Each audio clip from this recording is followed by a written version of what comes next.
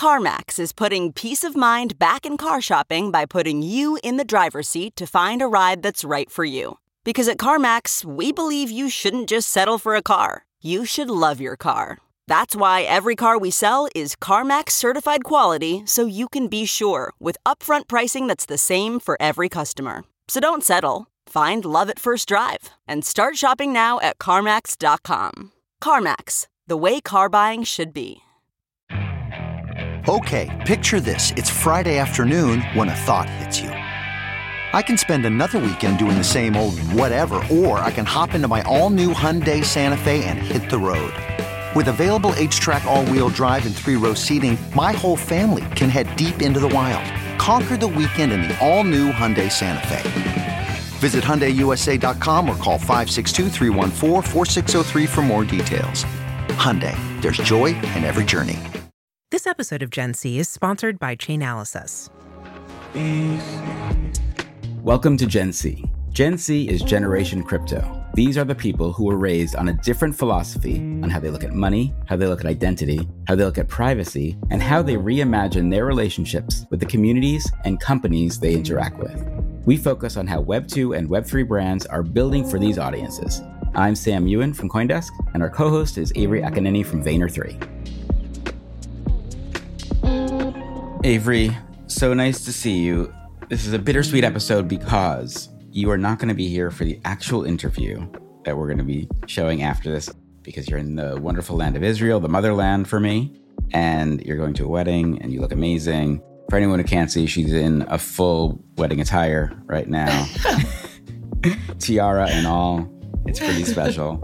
Avery, what are you doing in that part of the world? Sam, always amazing to see you. And it is bittersweet because I'm sad I'm going to miss it, but I'm almost happy I'm going to be able to hear it as a listener only. So I can't wait to tune in. I'm actually in Tel Aviv, Israel. And I was just telling my better half that wish one of us were Jewish so that we could move. Tel Aviv is amazing, especially in the summer. And we're here for a wedding, but always working a little bit of the business side as well. So yeah, there's such a big tech scene happening there. How could you not be doing business? Huge tech scene. Yeah. Marketing tech, and they have a, thriving cybersecurity sort of scene. And they also are doing a lot of stuff in the generative AI realm. So really interesting to meet with a couple of the companies and VCs that are out here. And I'm very excited for my first ever Israeli wedding, which is actually happening. We leave in an hour, so I'm pumped for it. Hence why I'm overdressed. Okay. Overdressed and off the chain. So for people who are listening later, we are interviewing Seth Goldstein. Seth is the creator of Bright Moments. Seth's also a serial entrepreneur. He has been, I think, 12 companies now. I think 3 or 4 exits. Of those, he was the entrepreneur in residence at Union Square Ventures with Fred Wilson. He and I worked together, both in our mid-20s, which is where we met, which is a long time ago, by the way. Seth was one of the first people who really inspired me to kind of think differently about innovative tech and has always been on the forefront. When I had my agency, we worked together a bunch. We helped him bring some of his companies to South by and other experiences. So yeah, it's always been great to have a chat with Seth. He brings a lot to the table. And looking forward to that. But first, Avery, before you go dance the night away, let us focus on some of the stories that have happened recently, wanted to get your takes on. The first one is about Lacoste. And Lacoste was really interesting to me. They released a kind of Web3 tokenized gamification platform. This one reminds me a lot of actually Odyssey with Starbucks, where they're kind of measuring micro interactions and creating point systems around Lacoste. I don't know, it brought me a little bit of warmth when I read this, only because I thought here's someone who at least is thinking about it in an interesting manner. They're not over-indexing on NFTs and blockchain. They're kind of utilizing blockchain for something kind of good that starts with having a kind of Genesis NFT, but then everything else really is just behavioral. And, we sometimes come down on brands. Do you think this is a good usage of brand and Web3? Yeah, so for those who are not familiar with Lacoste Genesis collection, Underwater, spelled without vowels as per the Web3 native tradition.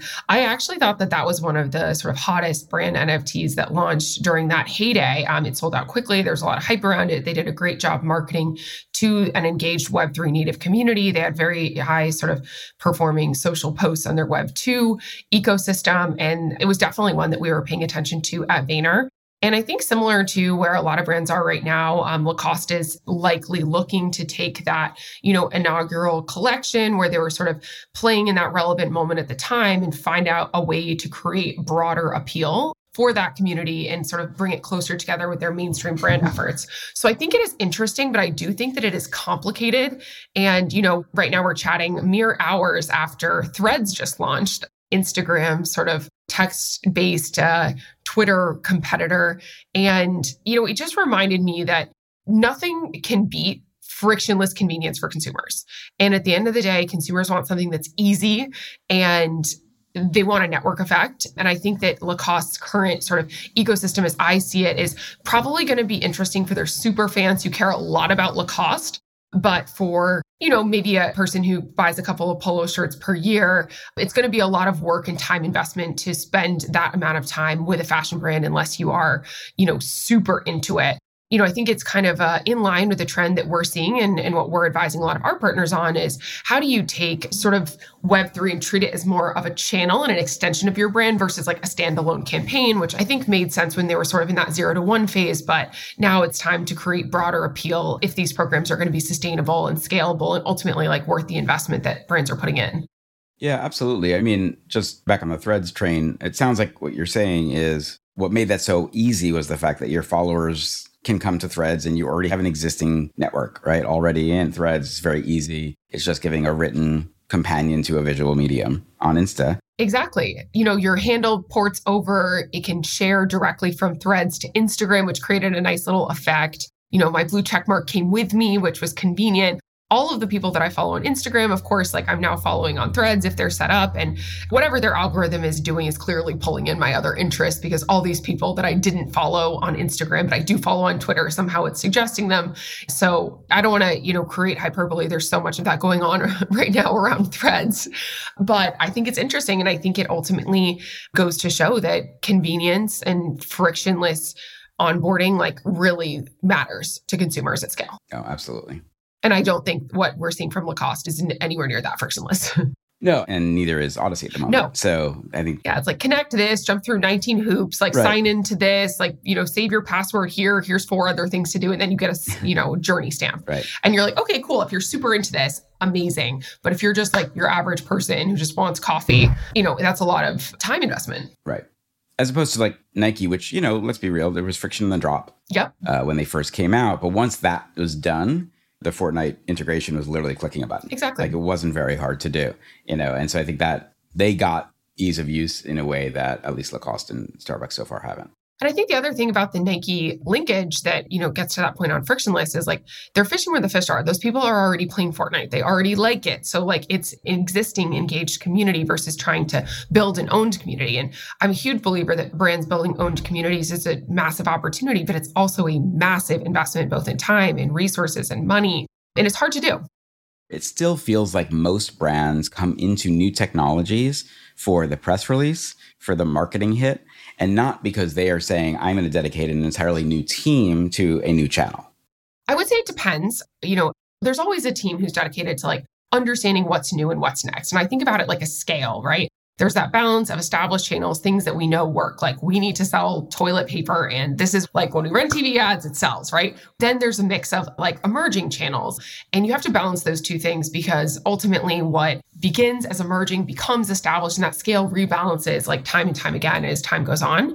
So I think it's a balance of emerging and established. Brands want to show that they're forward thinking for the sort of immediate relevance benefit, earned media benefit, even showing their internal employees that they're forward thinking. So I don't think it's only the press release, but I think it's almost like brand FOMO. They want to make sure they don't miss the boat on something. So participating in a way allows them, to be 1 foot in and 1 foot out. I think sometimes the Web3 native community sometimes reads too far into things. They're like, great, this is a massive priority from now because they did this thing. And I would say, at least from my perspective, the way these things start is often like an experiment. And if it proves to be successful, like we've seen many Fortune 500 companies dedicate entire teams to metaverse and NFTs and sort of Web3 centric activities. And on the other hand, we've seen sort of established innovation groups take on those remits as well as part of like what they're looking at in a broader sense of innovation. So I think a little bit of both. But I do think that most consumers don't recognize that if you're a brand, you have to dabble in all of these because you don't want to miss out when something hits, right? So I think about when folks were dabbling in Instagram and in Facebook and Twitter, they were also dabbling in Foursquare and Peach. And Vine. We had a Vine agency at Vayner. And Vine. Right, exactly. I think I worked actually once with your Vine agency for a Pepsi Super Bowl. Yes, it sounds right. But and I don't think there's anything wrong with the innovation groups making those bets, because you're not betting that everything's going to succeed. You're going to bet that 3 out of 10 succeed. And therefore you're kind of you're playing the numbers. You're playing the numbers. And I think a lot of those things, back to the sort of point on Vine, and I know we talked about this recently, VoiceCon, it's not that every single bet needs to be right, but some of them need to be right. But by being early, you keep yourself in the conversation where you can provide these relevant opportunities and create. I think that's a big part of it as well. Like being a little bit ahead, balancing like the now with like the next. I think that's the sweet spot that brands are always like looking to play in. And I think, we joke all the time, like Vine, pioneered the 6-second ad. YouTube, one of their core formats is called bumpers, 6-second ad. TikTok, short form video. So I think like, a lot of the people who are early believers in Vine, they were right macro, but they were wrong in the micro, because Vine wasn't what hit, it was TikTok. Right? But that idea of the short form video was right. It was just a little bit too early. And I've been sort of thinking a lot about that in this sort of current format of NFTs, because I do believe that's right. But maybe the current format that we're seeing them, it'll have to evolve in order for that like momentum moment to hit. And let's not forget that Twitter acquired Vine and turned it into Periscope instead of letting Vine be Vine. Exactly. Vine had a ton of heat and could have been TikTok, except that Jack Dorsey made a decision. And whether that's right or wrong is not the conversation. But the fact was, in the same way that like Apple acquired Dark Skies, which was an amazing weather app, and then sunset it for its own weather app that's not as good, Twitter made the same choice. Shout out Dark Skies. Yeah. Loves Dark Skies. All right. In another fashion, what feels like more of a fashion faux pas is Tommy Parallel. This also came out last week, which is Tommy Hilfiger is releasing a collection that has a digital twin to it. So the idea is you buy the puffer jacket, you also get the puffer jacket digitally. They haven't done too much with it. The website that was up now is password protected, which I thought also was really interesting. I wonder if they got some flack. And the final thing, and I think in one of our group chats, I posted this photo. It literally looked like someone just did a cut and paste of a puffer jacket on top of an avatar and then put it on the website and put it on LinkedIn. It looked like there was very little care put into how they were thinking about this. And at least for me, and Tommy Hilfiger has done some interesting stuff in Web3 as well as generally in innovation, but this felt a little bit like either we're trying to be so too cool that we don't even have time to make good imagery, or as an afterthought, let's jump on the digital twin stuff that's happening in other spaces. And then they release this. Any thoughts on Tommy Parallel? And by the way, TommyParallel.com, if you guys want to check it out. I don't know, it felt like a miss to me. Yeah, I did see Tommy Parallel. I was actually, when I first saw it, wondering if it was really from the brand or some UGC content. It was really from the brand. I also noticed that the website was password protected, and not exactly sure what their strategy is with that one. So it'll be interesting to see if that's an initiative that continues. I do feel like Tommy is actually really, similar to all 90s nostalgia that we're seeing right now. It's actually a brand that's definitely on the up. I was just reading that they're one of the most visited locations in Zepeto, which is a super fast growing Naver owned metaverse app. And that to me was impressive as hell. That's amazing. The fact that Tommy is investing there, and it's not just a thing that, 400 people are going to see, but I believe it was one of the top 5 brands that was active or most followed in Zepeto, which I thought was really interesting and really cool, and also makes sense for their business as likely they're looking to expand. Americana is really popular in North Asia as sort of a fashion trend. So I think that the Parallels is probably some part of a broader metaverse or digital fashion strategy for Tommy, some of which, to our earlier point, maybe 3 of those are successful out of the 10 that they put out, but they wait to sort of see which one sticks. And I think one of the reasons the Zepeto thing made sense to me just from a business perspective is that's likely a new audience, a younger audience that they're looking to break into. Their avatars actually look very good, and they're fishing where the fish are, because that's a place that has, tens of millions of users on a daily basis. That makes a lot of sense for Tommy. I think what you hit on is correct, though, is Tommy is always innovative. This one feels off to me only because it feels like a little bit of an afterthought in how they released it. And then again, you don't release a URL and then make it password protected as a brand. That doesn't make any sense. But I do remember, for example, when New York Fashion Week was and still is probably the most important North American fashion week, Tommy made a big choice to try to create LA Fashion Week around his show that was happening. And they created the Tommy Carnival, which got a ton of press and it was the first to really utilize like the LA influencer scene also. So I do think that Tommy is on the pulse as a brand of like what to do. So I'm interested to see, and I definitely want to check out the Zepeto stuff that you were just mentioning, because this just felt like if this had come out last year, it would be a little bit more appropriate. But right now, is this the right time? Is this the right brand? Yeah, I also think that, the digital twin concept for fashion is one that I haven't seen take off yet. Like we've seen a lot of brands do stuff in this space around a digital twin. And right now I feel like the consumer appetite for that type of thing is still low because they don't know where they can bring, these digital twins. I think the idea of digital fashion is without question massive. And I do believe that'll be the future of fashion. And every fashion brand needs to be thinking about their sort of digital first product strategy. But where you can actually bring that in a decentralized world is very limited right now. So I think it's an interesting one to see if anyone is able to crack that, because I haven't yet seen a breakthrough on it. Yeah. All right. Final story before we let you go to your wedding is, and this is not a sentence I was expecting to say. Yeah. But Harry Styles added 5,000 people into the Web3 ecosystem in one night at one of his concerts. So this is a partnership that looks like Harry Styles and their team did with events and Co-Create. And basically the idea at the concert, similar to what the Knicks have done and what Boogie With a Hoodie did, there's been a bunch of this kind of show a QR code, give us your email, it opens a wallet for you. And suddenly now the artist has 5,000 people who are following directly that you can do digital collectibles. You can buy merch and have points associated kind of the way that Matt Sanders was talking to us in the Avenged Sevenfold episode. It just felt like there was, again, I think the macro here is not actually whether or not it's blockchain or not. I think the macro here is artists want to own direct relationships with fans. And if Harry can get 5,000 per concert to come in and he has that data versus Instagram or Twitter having that data, that's the win. Is that your take as well? That is. So I think there were 80,000 people who went to the concert. So one, I think it's impressive that he's able to start building in that direction, and shout out Co-Create, shout out Tara Fung, who I think is, has a lot of really interesting ambitions around cracking this on behalf of artists and builders and brands. My thoughts on custodial wallets though, Sam. I'm I know. 49-51 on this because yes, does that really count as onboarding is the question that I will always ask myself, because, if Harry is constantly engaging with those people, then yes, it makes sense and is interesting. But if it's a one-time thing where they scan it and create something, which will be a quick wallet creation, but if they don't continue to engage with that, I think, why wouldn't he just drive them to his Instagram page or his Threads app where they can engage with him more directly is the question that we're trying to answer and ask. But love that Harry Styles is dabbling in this world. He's actually one of the talents that I haven't really seen do a lot of announcements about Web3 yet. So I like that he's doing this in a way that is very fan aligned. And ultimately, if he continues investing his time and effort and does that across all of his concerts and takes that number from, 5 out of 80 to 10 out of 80 to 20 out of 80 and starts to make this a meaningful part of his, fan engagement strategy, it's a massive opportunity. Plus, I love Harry Styles. Yeah. Who doesn't? Absolutely. We will keep that in mind and keep watching what he does. All right, Avery, have a beautiful time at your wedding. Enjoy it and give my best to the couple, whoever they are.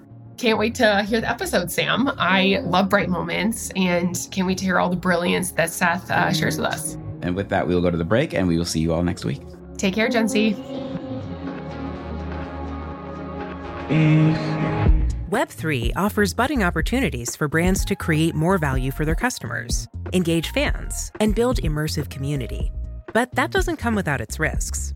Chainalysis helps Fortune 500 brands better understand and manage the risks in Web3 through proactive assessments, on-chain monitoring, investigations, training, and more, so that they can focus on building a roadmap for long-term growth. Learn more about how Chainalysis can help your company grow in Web3 at chainalysis.com/GenC. All right, so fun fact, Seth and I have at this point known each other about 30 years. 50, no. Feels like 50 years. I worked for Seth in my early 20s or mid-20s.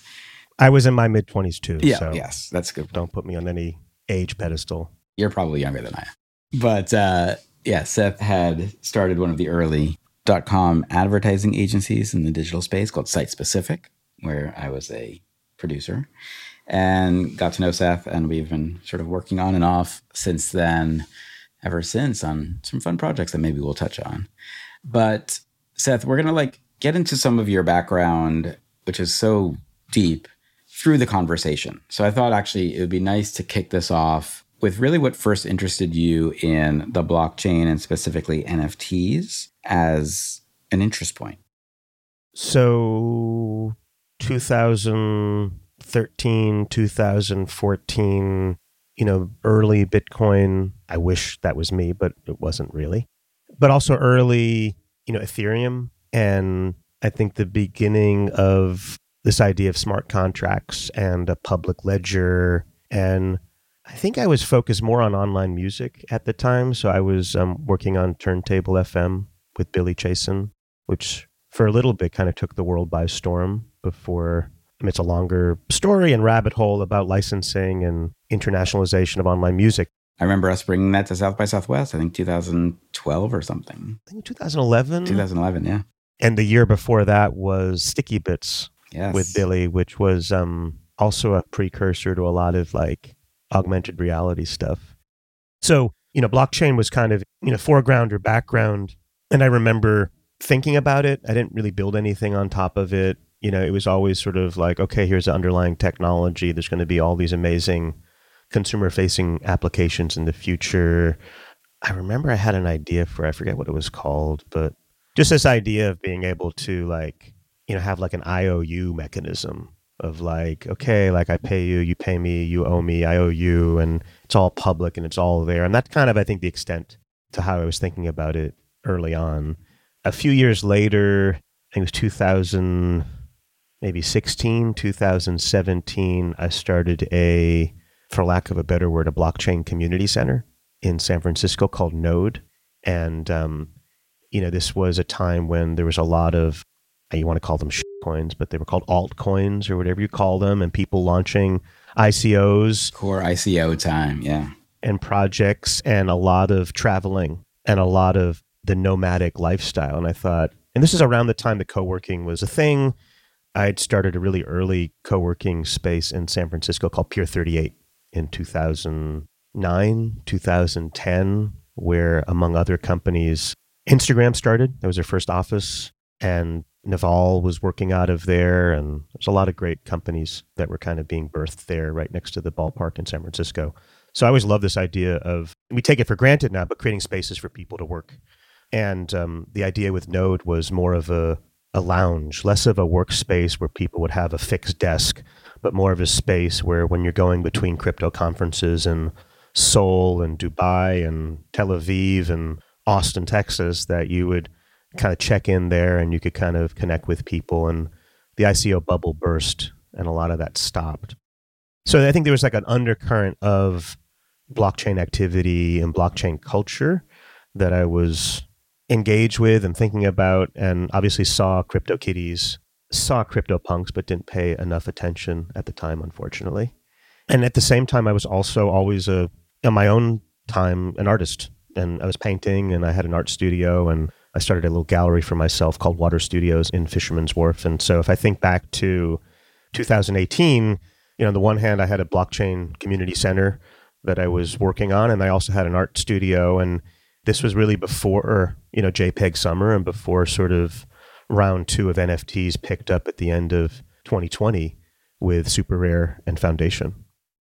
I think you were one of the first people who told me about NFTs in a conversation at some point. And I remember you, one, telling me about what you were building with Bright Moments, but also I think you had bought Punks. And I think you had, at that point, you're really interested in a lot of the generative work. I know you were starting to get close to the Art Blocks team. Was it more the art side or the business side that was turned on by that intersection and when you started to get interested in it? You can't talk about NFTs now without talking about the pandemic, or at least I can't, because I think that period of introspection when we were literally stuck at home alone, all we had was the internet, and maybe a couple of loved or unloved others who we were in quarantine with. But I think that gave rise to a lot of the momentum that came out in 2021. And so if you think about the rise of meme stocks, right? GameStop and all the collectibles that were happening and all that activity through 2020. For me, I was just sort of like dithering around with, NBA Top Shot. I'm a sports fan and I was buying Top Shot moments, they were called. And I remember distinctly, I mean, in retrospect, it was very forward looking. I bought a Nikola Jokic card for like $400 or, a moment, digital moment. And within a couple weeks, I think he got voted to the All-Star team. And I sold that moment for like $1,200. And it was real money. And I was like, okay, this is interesting. And they weren't they were quasi NFTs. They were on Flow blockchain with Dapper, which of course is the same team that brought you, Crypto Kitties. So there was sort of a lineage of all this happening. And at the same time, I was working on my umpteenth startup called Spartacus, which was a privacy service. And the idea was to get you to pay $9.99 a month, and we would delete as much data about you on the internet as possible. We'd tell the data brokers to, ignore you. We'd help you understand your privacy score. It was hard to get people to pay for that. And the final insult to injury is I'd raised some money, and I was using the money to advertise on Facebook to get people to care about their privacy. And it just felt like just the death of an entrepreneur. It was just like, here I am. I was like, just turned 50. My partner and I, Christy, we moved from the Bay Area. Both of our kids were in college. And so we were empty nesters, and we moved to Venice Beach. And I was just slugging away at Spartacus, and I was just done. I felt old. I felt just over the hill as an entrepreneur. I mean, it's a young person's game. And, who was I doing another startup at 50? I mean, when we met, I was, 25 in 1995, 1996. And it was a different era. It was Web 1. And then there's Web 2. And here's this kind of Web 3 thing happening. And so I was done doing startups. I was thinking about teaching, because I guess that's what you do when you're done in the startup game. Just thinking about teaching, or maybe going to a big tech company and being that kind of like grizzled entrepreneur that people turn to about launching in-house ventures. But it was a really depressing time. And the one thing that I could control was I got a brand new Sony mirrorless camera, and I would go to the Venice Beach breakaway and take pictures of the sunset every night. And it was beautiful. And I didn't realize at the time that December and January are the 2 months in Venice Beach when the sun sets perfectly to the west. And I was taking these pictures of, the waves, crashing up and capturing the sunset behind them. And I was taking lots of pictures every night. And just f***ing around, I started to play with Runway ML and some of these early GAN tools. And I was making these synthetic, I guess you call them now post photography, but synthetic videos that were trained off of my photos. And it just helped me psychologically and emotionally to have this art practice. There was no real intention of any startup around it. But I did like this idea of, okay, people liked seeing them on Instagram, so I'm going to try to sell them. And so I went through the process of starting a Shopify storefront and connecting it to Instagram and getting the drop shipping going. So if you could order a photo, it would get drop shipped from London, and, the $75 that you paid for the photo, I'd end up with, $13. So it wasn't going to be a big moneymaker. So I was doing that. And I remember, a friend, Fred Wilson, who's a venture capitalist, who we've known over the years, and was a mentor of mine. I worked for him at Flatiron Partners after I sold Site Specific as an entrepreneur in residence. And Fred maintains a house in Venice, and he said, these are great. You should turn them into NFTs. And this was January of 2021. And I was like, that's interesting. And I remember a friend of a friend was the CEO of Foundation, and Foundation at the time was gated, and you had to be approved as a creator. And I reached out, and I got approved as a creator, and I put up one of these little videos that were under 50 megabytes. And I think it was like a Tuesday night, and I went to bed. I think I priced it at 1 ETH, which is a lot. Or maybe it was an auction. I don't quite remember, but it sold. The next morning I woke up and I had ETH in my wallet. And here I'd been spending weeks and weeks trying to get my Shopify site to work with drop shipping. Right. Your $13. Right. And it was like, big light bulb went off. And that, I think, was the aha moment for me, and just got me really excited about this file format that really seemed to unlock a lot of creativity. I think there's a saying in technology, when something happens once, it might be a flash in the pan. When something happens twice, it's probably going to happen 3, 4, 5 times, right? And keep going. And so I think with that pattern recognition with NFTs, that first wave was over, the crypto kitties and crypto punks from, 2017. And here we were, that same file format was taking on another life. And so it just convinced me to really go all in emotionally. And I didn't think of it as, I'm going to do a startup. It was more like, this is exciting. I was coming at it from an artistic angle. And my first thought was like, let's start an NFT gallery. Like, why not? People are so hungry to, we were all stuck in pandemic. Everyone was, it was a scary time. What was cool about Venice Beach, this was outside, right? And so part of the reason we moved to Venice Beach and not to New York City is New York City was closed down. And a lot of these cities were shut down. And Venice had the boardwalk and it had the ocean, it had the paddle tennis courts and surfing. And that's why we ended up going there. And so it was more open than most places. And just every day I was going to the same coffee shop on Windward Ave under the Venice sign called Minotti's and meeting people. And so this idea started to form of creating a physical gallery to show NFTs on a couple of screens.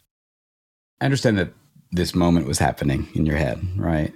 I went backwards and I was sort of researching. I remember what you were doing with Root back in the day, which in some respects was letting people sell or monetize their own data. And then I was thinking about what you did with Food Fight that you were involved with, which was kind of a virtual currency play. And it just started to connect to me that a lot of these areas that you've been playing with for probably the last decade and a half are areas that people would consider Web3 right now. So my question is really about the fact that it feels like you'd been doing the work, whether you knew it or not, to understand that digital assets and digital interactions were going to be more meaningful in the future. So when people now are coming into the Web3 space and they're looking to people like yourself who have been doing this for a long time, what's your, answer to them about why all of that stuff is actually meaningful? I think in a word is ownership, right? So I think what you point out is really thoughtful, which is there have been Web3 moments or Web3 attitudes or Web3 positions from the beginning of Web1. But it wasn't until the emergence of the blockchain and NFTs and DAOs and some of these tools that we've had legitimate ways of owning our data. And if you can own your data, you can own the art that's built on the data. And if you're owning all that, then you can vote and you can govern and you own the currency, right? There's a lot that gets built on top of this structure of ownership that creates these psychologies of ownership that create, kind of meaning that we're living through. And, you go back to was it Mob Shop, right? Remember late 90s? There were these moments of we're going to do stuff together. And at the beginning of Web 2 with Flickr and with Delicious, there was definitely this ethos, early social media, that it was not only going to be user generated, but it was going to be user controlled and user owned. And it turned out that it was indeed user generated, but it wasn't user owned, right? That the value flowed to the platforms, and whether it was Instagram or YouTube or Google, that, we were all digital serfs working for, the man. And I think finally, with the introduction of NFTs, that broke a little bit. And we're not maybe fully there, but, for me, 2005 or 2006, I remember working on something called Attention Trust. And the idea was because I knew and we knew as online marketers that this data that you generate is super valuable because we're selling it to advertisers and we're selling it to brands. And why couldn't the individual get some benefit financially, for example? And so when Firefox started, before Chrome became the sort of the default experience or Safari became as big as it is, I remember building a extension called the Attention Trust Recorder. And what it did was capture your clickstream and allow you to do things with it. And so if I own my clickstream and you own your clickstream, why can't we all own our clickstreams and do things with it that we have the right to? And maybe I don't want my search history available to third-party advertisers. I want to keep it blind, and I want to gate when people have access to it and meter it like some kind of public utility. And the reality that I kept learning, over the years is people, they say they care about their privacy and they say they care about all this, but they don't. They're lazy, and we want convenience. And when you do the math of, what your particular clickstream is worth, it's not worth hundreds of thousands of dollars. It's worth dollars. Now, I even had ideas along the way. I still want to get back to it. I wanted to create like a data pension where if you agreed to lock up your data, like almost like sign your own personal data to a 20-year contract where you agree to continue to provide your data for a certain period of time, that we could guarantee you an annuity after 20 years, like a pension, right?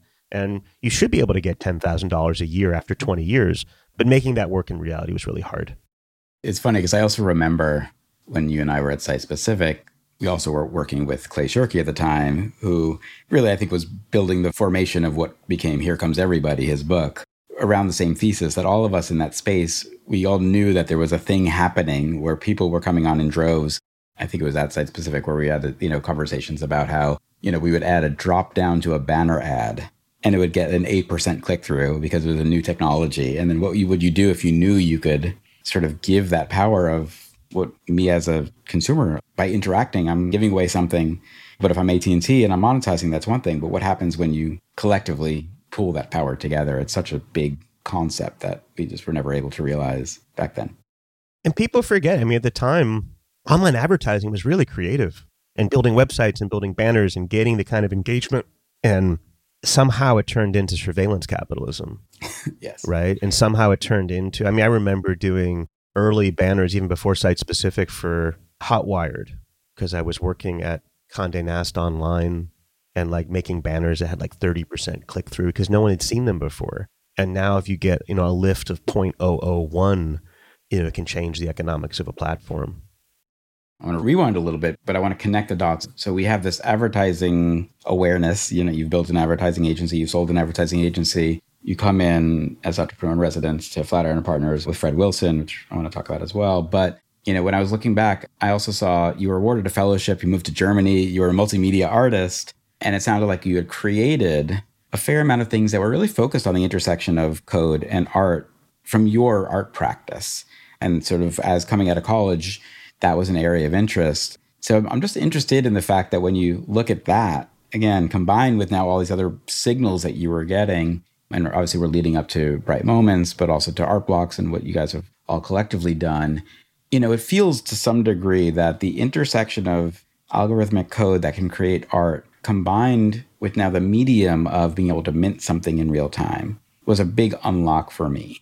Because we all knew a lot of really amazing creative code artists, but they weren't getting the same attention back then. But again, you were dabbling in those spaces so young. I guess I kind of wonder, was all of this stuff, you were just kind of almost waiting for the medium to arrive that could utilize it in the fashion you had envisioned? That's a super positive bent to it. I appreciate that. Of course. But the reality is, I got out of college and I was really interested in avant-garde theater and performance art. And I was the archivist for Robert Wilson, who had done Einstein on the Beach with Philip Glass. And that was my passion, but it just felt like a total economic dead end. I went to Germany. I worked with Bill Forsyth, the Frankfurt Ballet, and made a CD-ROM because the web hadn't really started yet. But it was about like exploring his generative choreography digitally. And I think it's almost 30 years old now, and it's still being used. It's called Improvisation Technologies. But I really felt that, just like a dead end economically and career-wise. And so CD-ROMs were not the art medium you expected. Yeah. Right. And when the web happened, that's when we met around Site Specific. Like, that's where all the action was, and that's where the culture was moving. And it wasn't about art with a capital A. It was about art with a lowercase a, and like designing websites and web art and copywriting and just like creating content for this new medium. And it was too early to think of it as art. It's not an accident that it was called Site Specific, and Site Specific is, a name from, the 70s, conceptual art and land art and making art that is very specific to the surroundings. And so it was a play on words to call a web agency Site Specific, like websites were somehow specific. But I kind of, left all the art stuff aside. And I think what's great now, 25, 30 years later, is that we have the emergence of code-based art as a legitimate thing. And, back to the pandemic, like coming out of the pandemic, everything got so disembodied. And these artworks were so transactional. When you think about, fundamentally what happens when you mint an NFT, it's a transaction on the blockchain, and it could happen anywhere at any time. There's no physical binding to the earth, right? It's just happening ethereally, on Ethereum. And so I think our contribution at Bright Moments, and I think my contribution to Bright Moments, was to say, wait a minute, let's make this more performative. What if it wasn't just, I'm going to mint, and I'm going to flip, but actually minting something had some meaning behind it and had some emotional context and a physical context, and it made it more memorable. And that's really what we stumbled into, at Bright Moments, and how we got lucky when the peanut butter and the chocolate of, art blocks and the pandemic and crypto Venetians and the summer of 2021, all of that came together to sort of make something percolate. And we're like, oh, and this is probably when we reconnected. It was like, oh, this is kind of interesting. This is different. And there's a through line here. And it wasn't clear at the time. And it makes more sense now when you think about, live minting or IRL experiences. It's a thing. It's not a big thing, but I think it's a way of taking a file format that's fundamentally transactional and putting meat and ligaments and, all sorts of flesh around it so that it has feeling attached to it. And it's something you remember more than just something that's commodified. There's something that I've been thinking about for the last week in prepping for this, but the idea that ownership is experiential, I think, is a really important one, right? I was talking to someone earlier today about the difference between streaming music and owning vinyl. And even how when we went from vinyl to CD, we lost something because we didn't have that physical presence. You couldn't take the record out. You couldn't read the liner notes really. And then we went to streaming. It became easier, but it became, again, less experiential by nature.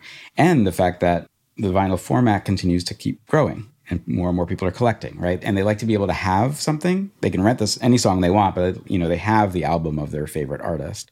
In the same way that if you own your apartment, you will make more modifications to it. If you own a car, you will keep it cleaner. And I do think that the experience of ownership is something that was missing a little bit in the beginning days of the NFT side. And I think it was me coming to a Bright Moments event I think it was in New York, where you got to see, everyone got to see your crypto citizen appear at the exact same time, and they were all generated. And whether it was me or it was Andy Milonakis or Gary Vee or a politician or, you had brought in a guy who taught chess at Washington Square Park and had him mint one as well, which I remember. There was a communal element there that I think was early to the importance of experience for digital communities. So I would love, one, and as short as you can, but as concise as you can, tell our audience what Bright Moments is, and two, why the output, the form of it, is so experiential in nature. Life is experiential, right? And whether we're out in the woods or whether we're doom scrolling on Twitter, we're still breathing and we're touching something, and we're not, brains in a vat connected to the matrix quite yet, right? And so it's not like an invention, but it's not Luddite. It's not like, turn off your phones and breathe deeply, right? So how can we accentuate, the physical world and provide context to the live minting? And so in terms of, what is Bright Moments? Well, we're an art gallery on one level, and we are working with artists to mint amazing artworks, on the blockchain. It's been mostly Ethereum on art blocks, but also some FX hash Tez, although Tez is now, FX hash will be moving to Ethereum as well. We've done some one-of-ones. We've done some AI art too, but I think our bread and butter is on-chain generative art. And what's unique about on-chain generative art, particularly when it's long format means it's not just one NFT, but the artist is creating an algorithm that can support 100 or 1,000, or in the case of Squiggles, 10,000 outputs. And definitionally, as per the contract, each one is different. So each one that gets minted is recognizable as being unique. And so if you're about to mint whatever algorithm, you're going to know that this one that's coming out of the algorithm is yours. And there's no other one that's exactly like that. And the uniqueness is what makes it ownable. And when you can own it, you can celebrate it as yours. And that's powerful. It's just fundamentally powerful to know that this thing whether I got it for free or whether I paid 100 ETH for it, that this thing coming out of the algorithm is mine, and no one has seen it before this moment, including the artist. A lot of artists, painters will spend, months, if not years, working on a piece. They've lived with it, and by the time you as a collector buys it, it's special because it's being transferred from their property to yours, but it's not like you're the first one in the world seeing it. In the case with generative art on chain, what we're talking about is take Incomplete Control, which is a show we did with Tyler Hobbs in New York in December of 2021. This is his first drop after Fidenza, which had 1,000 outputs, and this was going to be 100. And so there's a lot of excitement and a lot of suspense, and people were spending a lot of ETH to collect one of these pieces, and they didn't know exactly how it was going to look, and neither did Tyler. He designed the algorithm. He knew what the output space looked like, but he didn't know exactly which one you were going to generate when you hit mint. And I think those are very special experiences where the collecting impulse, the ownership impulse, the aesthetic impulse, the physical experience is all coming together. And economically, the more meaning you have in the experience, the more you're going to hold on to it. You're going to be less likely to just flip it the way you would if something that you had received more transactionally. And just for context, because I went to one of the nights of minting of Incomplete Control, and just to frame it, you're at a beautiful, large, lofty gallery space in Soho with people who, I think it was like a 30 ETH price, which at the time was $90,000 to buy a piece of art, and with a bunch of people who were not your traditional art collectors. They don't look like anyone going into the Martin Lawrence Gallery in Soho, which I also think is, had a certain different type of badge value, right? And I think that's one of the things that Bright Moments has always done really well, which is be very native to the environment you're in and design for the environment, but also to be willing to keep pushing people to think of art differently, to think of experiences differently. The experience in Mexico City that I saw you at for Bright Moments last October.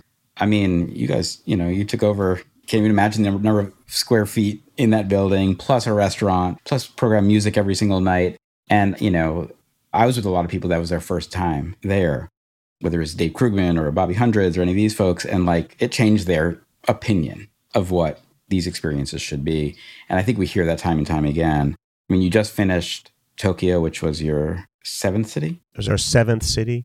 We're getting ready for Buenos Aires, which will be our 8th city in November. Right. Buenos Aires is coming. So part of what you're also doing is bring people into different cultures.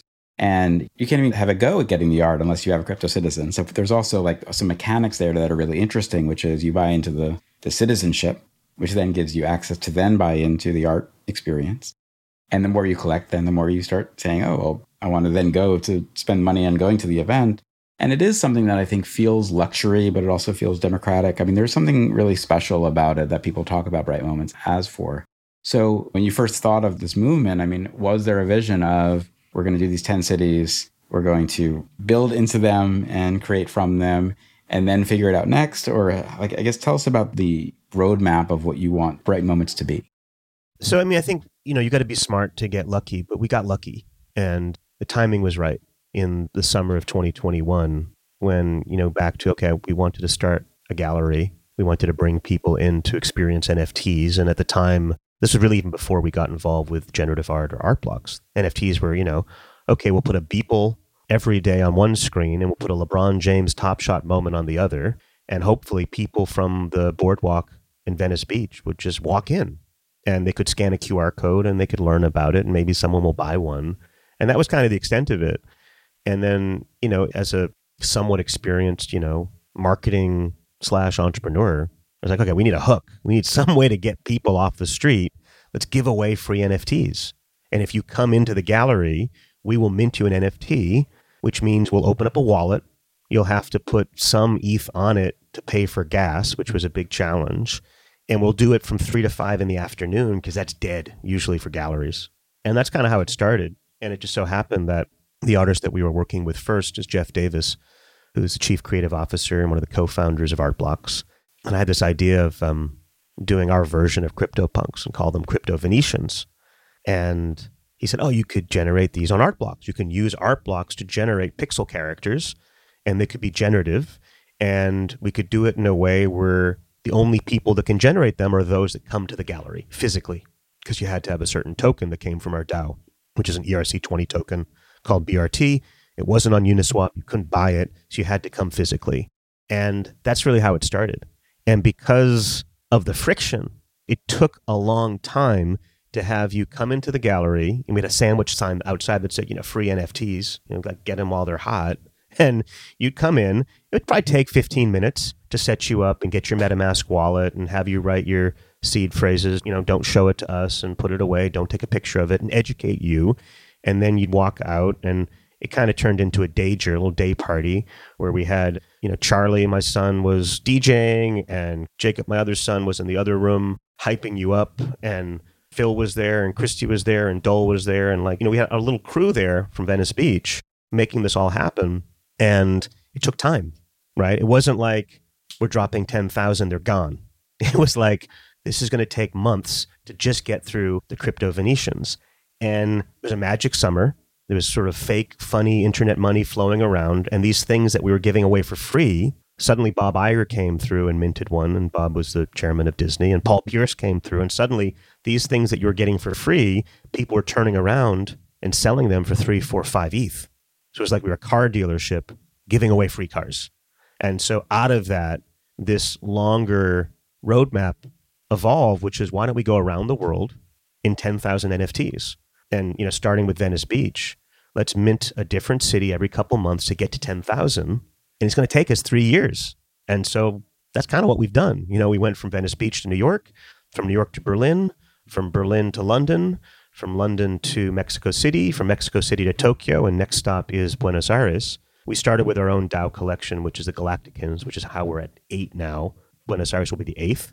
The 9th city we're voting on. As a DAO, everybody that mints or collects one of these citizen NFTs is a full and equal member of the DAO, and you vote on what city comes next. So the choices for city number 9 are Paris, Seoul, Cape Town, Athens, and Dubai. So we have 7,000 minted crypto citizens that will vote on city number 9. And city number 10 will be Venice, Italy, because we decided that the poetry of going from Venice to Venice is too good to leave to a vote. And so we institutionalized this slow mint, which, thank God, because we've already gone through every imaginable ebb and flow in this market. Bull and bear, and bearer still, right? The other thing that's really cool is there's an opportunity to experience these different cultures. And the way we minted crypto Berliners in an 80,000 square foot techno warehouse in Berlin was very different than what we did in London, which was posh and bespoke and on Albemarle. Like a haberdashery, basically. Yes. Right. And then from there, we went to Mexico, which is more of a spiritual festival in the middle of a courtyard. And then Tokyo was the center of the world. And Tokyo was on the top of a skyscraper with amazing screens and just amazing electronics everywhere. And so Buenos Aires will be different. Buenos Aires will be, as we're putting it, on-chain but offline. And how do we create analog experiences that are very much sophisticated and on-chain, but maybe don't have as many screens in your face as Tokyo does?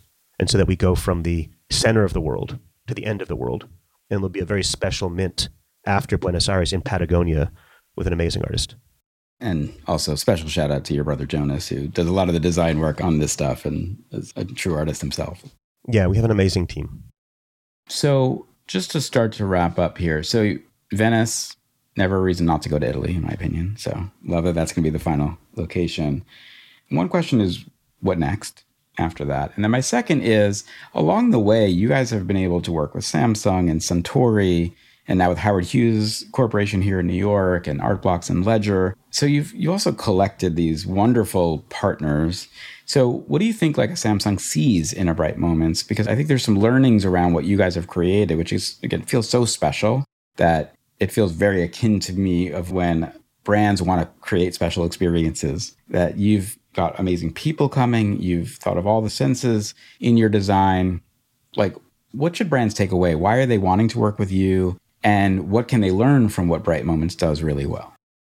An example of Suntory, right? Suntory, has a constituency of people that are buying and collecting, amazing whiskeys, Yamazaki, Hibiki, which can go for hundreds of thousands of dollars, on auction. And so there's a shared kind of, I think, psychology of ownership, oftentimes with luxury, right? Which is, I think, where Ledger is kind of leaning into as well, is this market has to be more than a bunch of degens on Discord. I mean, it's important, it starts there, right? And that's, clearly a heartbeat. And, for every super elegant, bespoke, aesthetic, transformative experience, there's always going to be some form of token farming on Blur or whatever the platform is to make it work as a highly functional and liquid marketplace. And so I think what we're doing, with brands is stretching those understandings and really kind of helping them understand that it is a form of luxury, it is a form of lifestyle, and that the collectors, for example, of some of these most important generative art collections are the same people that are collecting traditional art, at Sotheby's or at Hauser and Wirth.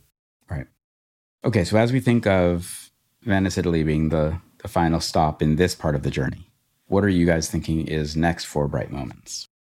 So Venice will be the kind of grand retrospective, and it'll land, during the Biennale next year, 4/20/2024, which is a palindrome. And the goal there is to have a retrospective of all the 100 or so drops that we've done over the last couple of years to get there. Beyond that, I think we have a really interesting network of sub-DAOs around the world, where we have, not only did we have a major activation in Tokyo, but we have a community there that lives on. We have a sub-DAO in Mexico, we have a sub-DAO in London that continue to have meetups, that have exhibits, that do educational workshops, and that, in some ways are like franchises of the brand. And so that there is a Bright Moments London, and there's a Bright Moments Mexico, and there's a Bright Moments Tokyo that live on. We have this idea of doing an annual event, kind of a bigger scale. Right now we're doing every couple months, we're opening up a new city. Once we get to Venice, I think we want to shift to a different kind of cadence. And we won't do new cities as much as activate the existing ones because we'll have this global footprint. We also have some amazing tools and software that we've built along the way that allows us to do what we do, which is to mint live experiences, to display NFTs on screens, to move them around, to create playlists. And more we're getting inbound interest from museums and galleries and other institutions that want to be able to use the software. And so we imagine continuing to pushing that out. So there's a service layer potentially. Exactly. Is your competition in the larger sort of arena, Gagosian, or is it Coachella? Maybe. I think it's just seeing this idea through, right? And completing this roadmap and being able to mint all 10,000 citizens and work with all these artists will just put us in a really good position to continue to build on-chain culture and to explore all the different ways you can mint and experience crypto art in the broadest sense. NFTs enable us to build this community around the world. Being structured as a DAO with citizens as owners and members allowed us to move really fast in a very decentralized way. I think long term, we've been durable so far. We didn't raise capital the traditional way. And I think that served us really well. It's forced us to kind of continue to focus on product market fit now, right? It's not like we've got a chunk of fiat currency and we're building some toolkit that may or may not, work in the future. We've had to stay very, very close to the ground, and, we eat what we kill. What I love about how you design your events is, it's not a cheap ticket. And that's both to come or to get a citizen or to mint. It really depends on where you are in the socioeconomic spectrum. But no one ever doubts that you guys haven't sort of put it into the event, right? Like the stuff you do is expensive. It's hard to do. It takes a giant team. Again, you have a fantastic team at that. And you also curate the experience from back to front in ways that I think is not about extracting value from other people. It's about how do you take what they're giving, give them something that is rewarding. Hopefully you make your margin on it. Like, you're still a business. But I do think it sort of is using more legacy thinking of business building than what we're seeing in common NFT spaces today to build something that feels special. And you also, more than almost anyone, know the power of positive word of mouth and the ability to create something that people then want to tell people, you got to go see this, which I think is kind of the takeaway that most people who go to a Bright Moments event have. Also, I should mention, each city, we mint 1,000 crypto citizens, and a third of them we sell, right, to fund the activation. So in the case of, Tokyo, we sold 333 mint passes to mint crypto Tokyoites, and that money allowed us in part to put on the production. We also airdrop a third of them to existing holders, And then we give a third of them away for free to local community. And we've done that from the beginning, because back in the Venetians, we gave them all away. In New York, I think we gave 800 away. We sold 200. Starting in Berlin, we went to this third. And so even with Buenos Aires and beyond, it's trying to create a community that's not homogenous, right? If it was just an online drop at a certain time, you might get a really high floor price or whatever, but you get a very brittle community that just looks and feels the same. And so I think by opening up these different gauges to different participation, some people are going to pay retail and they want to buy a citizen and they want to get the benefits that go with that. Other people might get the benefit of getting one for free because they have a collection of citizens. And still others, it may be their first NFT, right? And they're the ones that become really powerful over time because they go down the rabbit hole, either as artists or collectors. And to your point earlier about ownership, by buying into it or being gifted into it and then being at the experience where you get to say, I helped make this, right? And I think that's feels fundamentally different than just buying a ticket to the movie that someone else made and they're just trying to make margin on. All right, Seth, thank you so much for coming on. It's been such a good conversation. I always love talking to you and hearing your thoughts on these things. I think you are a wonderful sort of guide for us in the space to how to think about this stuff thoughtfully. And as someone who has been on the forefront, both in success and in failure of innovation over the last 20, 30 years, I think people often listen to what you say as, is this something I should be interested in? Because you can help explain it to them through the lens of, I've also done this when it doesn't work. Yeah, plenty of those. Yeah, I really appreciate you being able to spend some time with us. Thank you, Sam. Seth, talk to you soon. Bye. Bye.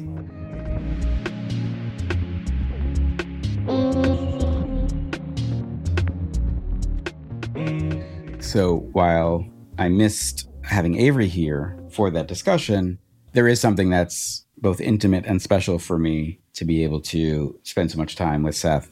As we said in the beginning of the interview, Seth and I worked together when we were both really starting our careers. And he was someone who has always pushed into new spaces, new innovations, been very fearless as an entrepreneur in helping to kind of explore where technologies can go. The fact we didn't really get to it as much as I'd wanted to, but he was the entrepreneur in residence at Flatiron Partners with Fred Wilson. So was on the front line also of deploying capital as much as being the entrepreneur in residence and building things within a VC firm. So I just think he's someone who, when I learned he was doing stuff on chain and in Bright Moments, we just reconnected and started talking more and more because I always have appreciated his perspective on these things. And for anyone who has not been to a Bright Moments event, I highly recommend you get to one. And you don't have to go to Buenos Aires or whatever their ninth city would be, or Venice, although I am for sure hoping to be in Venice. So if you are coming, hit me up. But they do have locations still in Venice. There is one at the Howard Hughes Corporation here in New York, which they do, I think, weekly events on. And they're just beautiful. They're special. They're communal. And I think they really show the best of what the NFT ecosystem can be, especially around art and the idea of creators, and simultaneously the idea that code-generated digital art is a true art form that we should be paying attention to, and why. So with that, I will wrap up. Please ensure to subscribe, do all the things you can do on the podcast. Feel free to reach out to Avery or myself with any suggestions. We always love hearing from you. And with that, we will see you next week.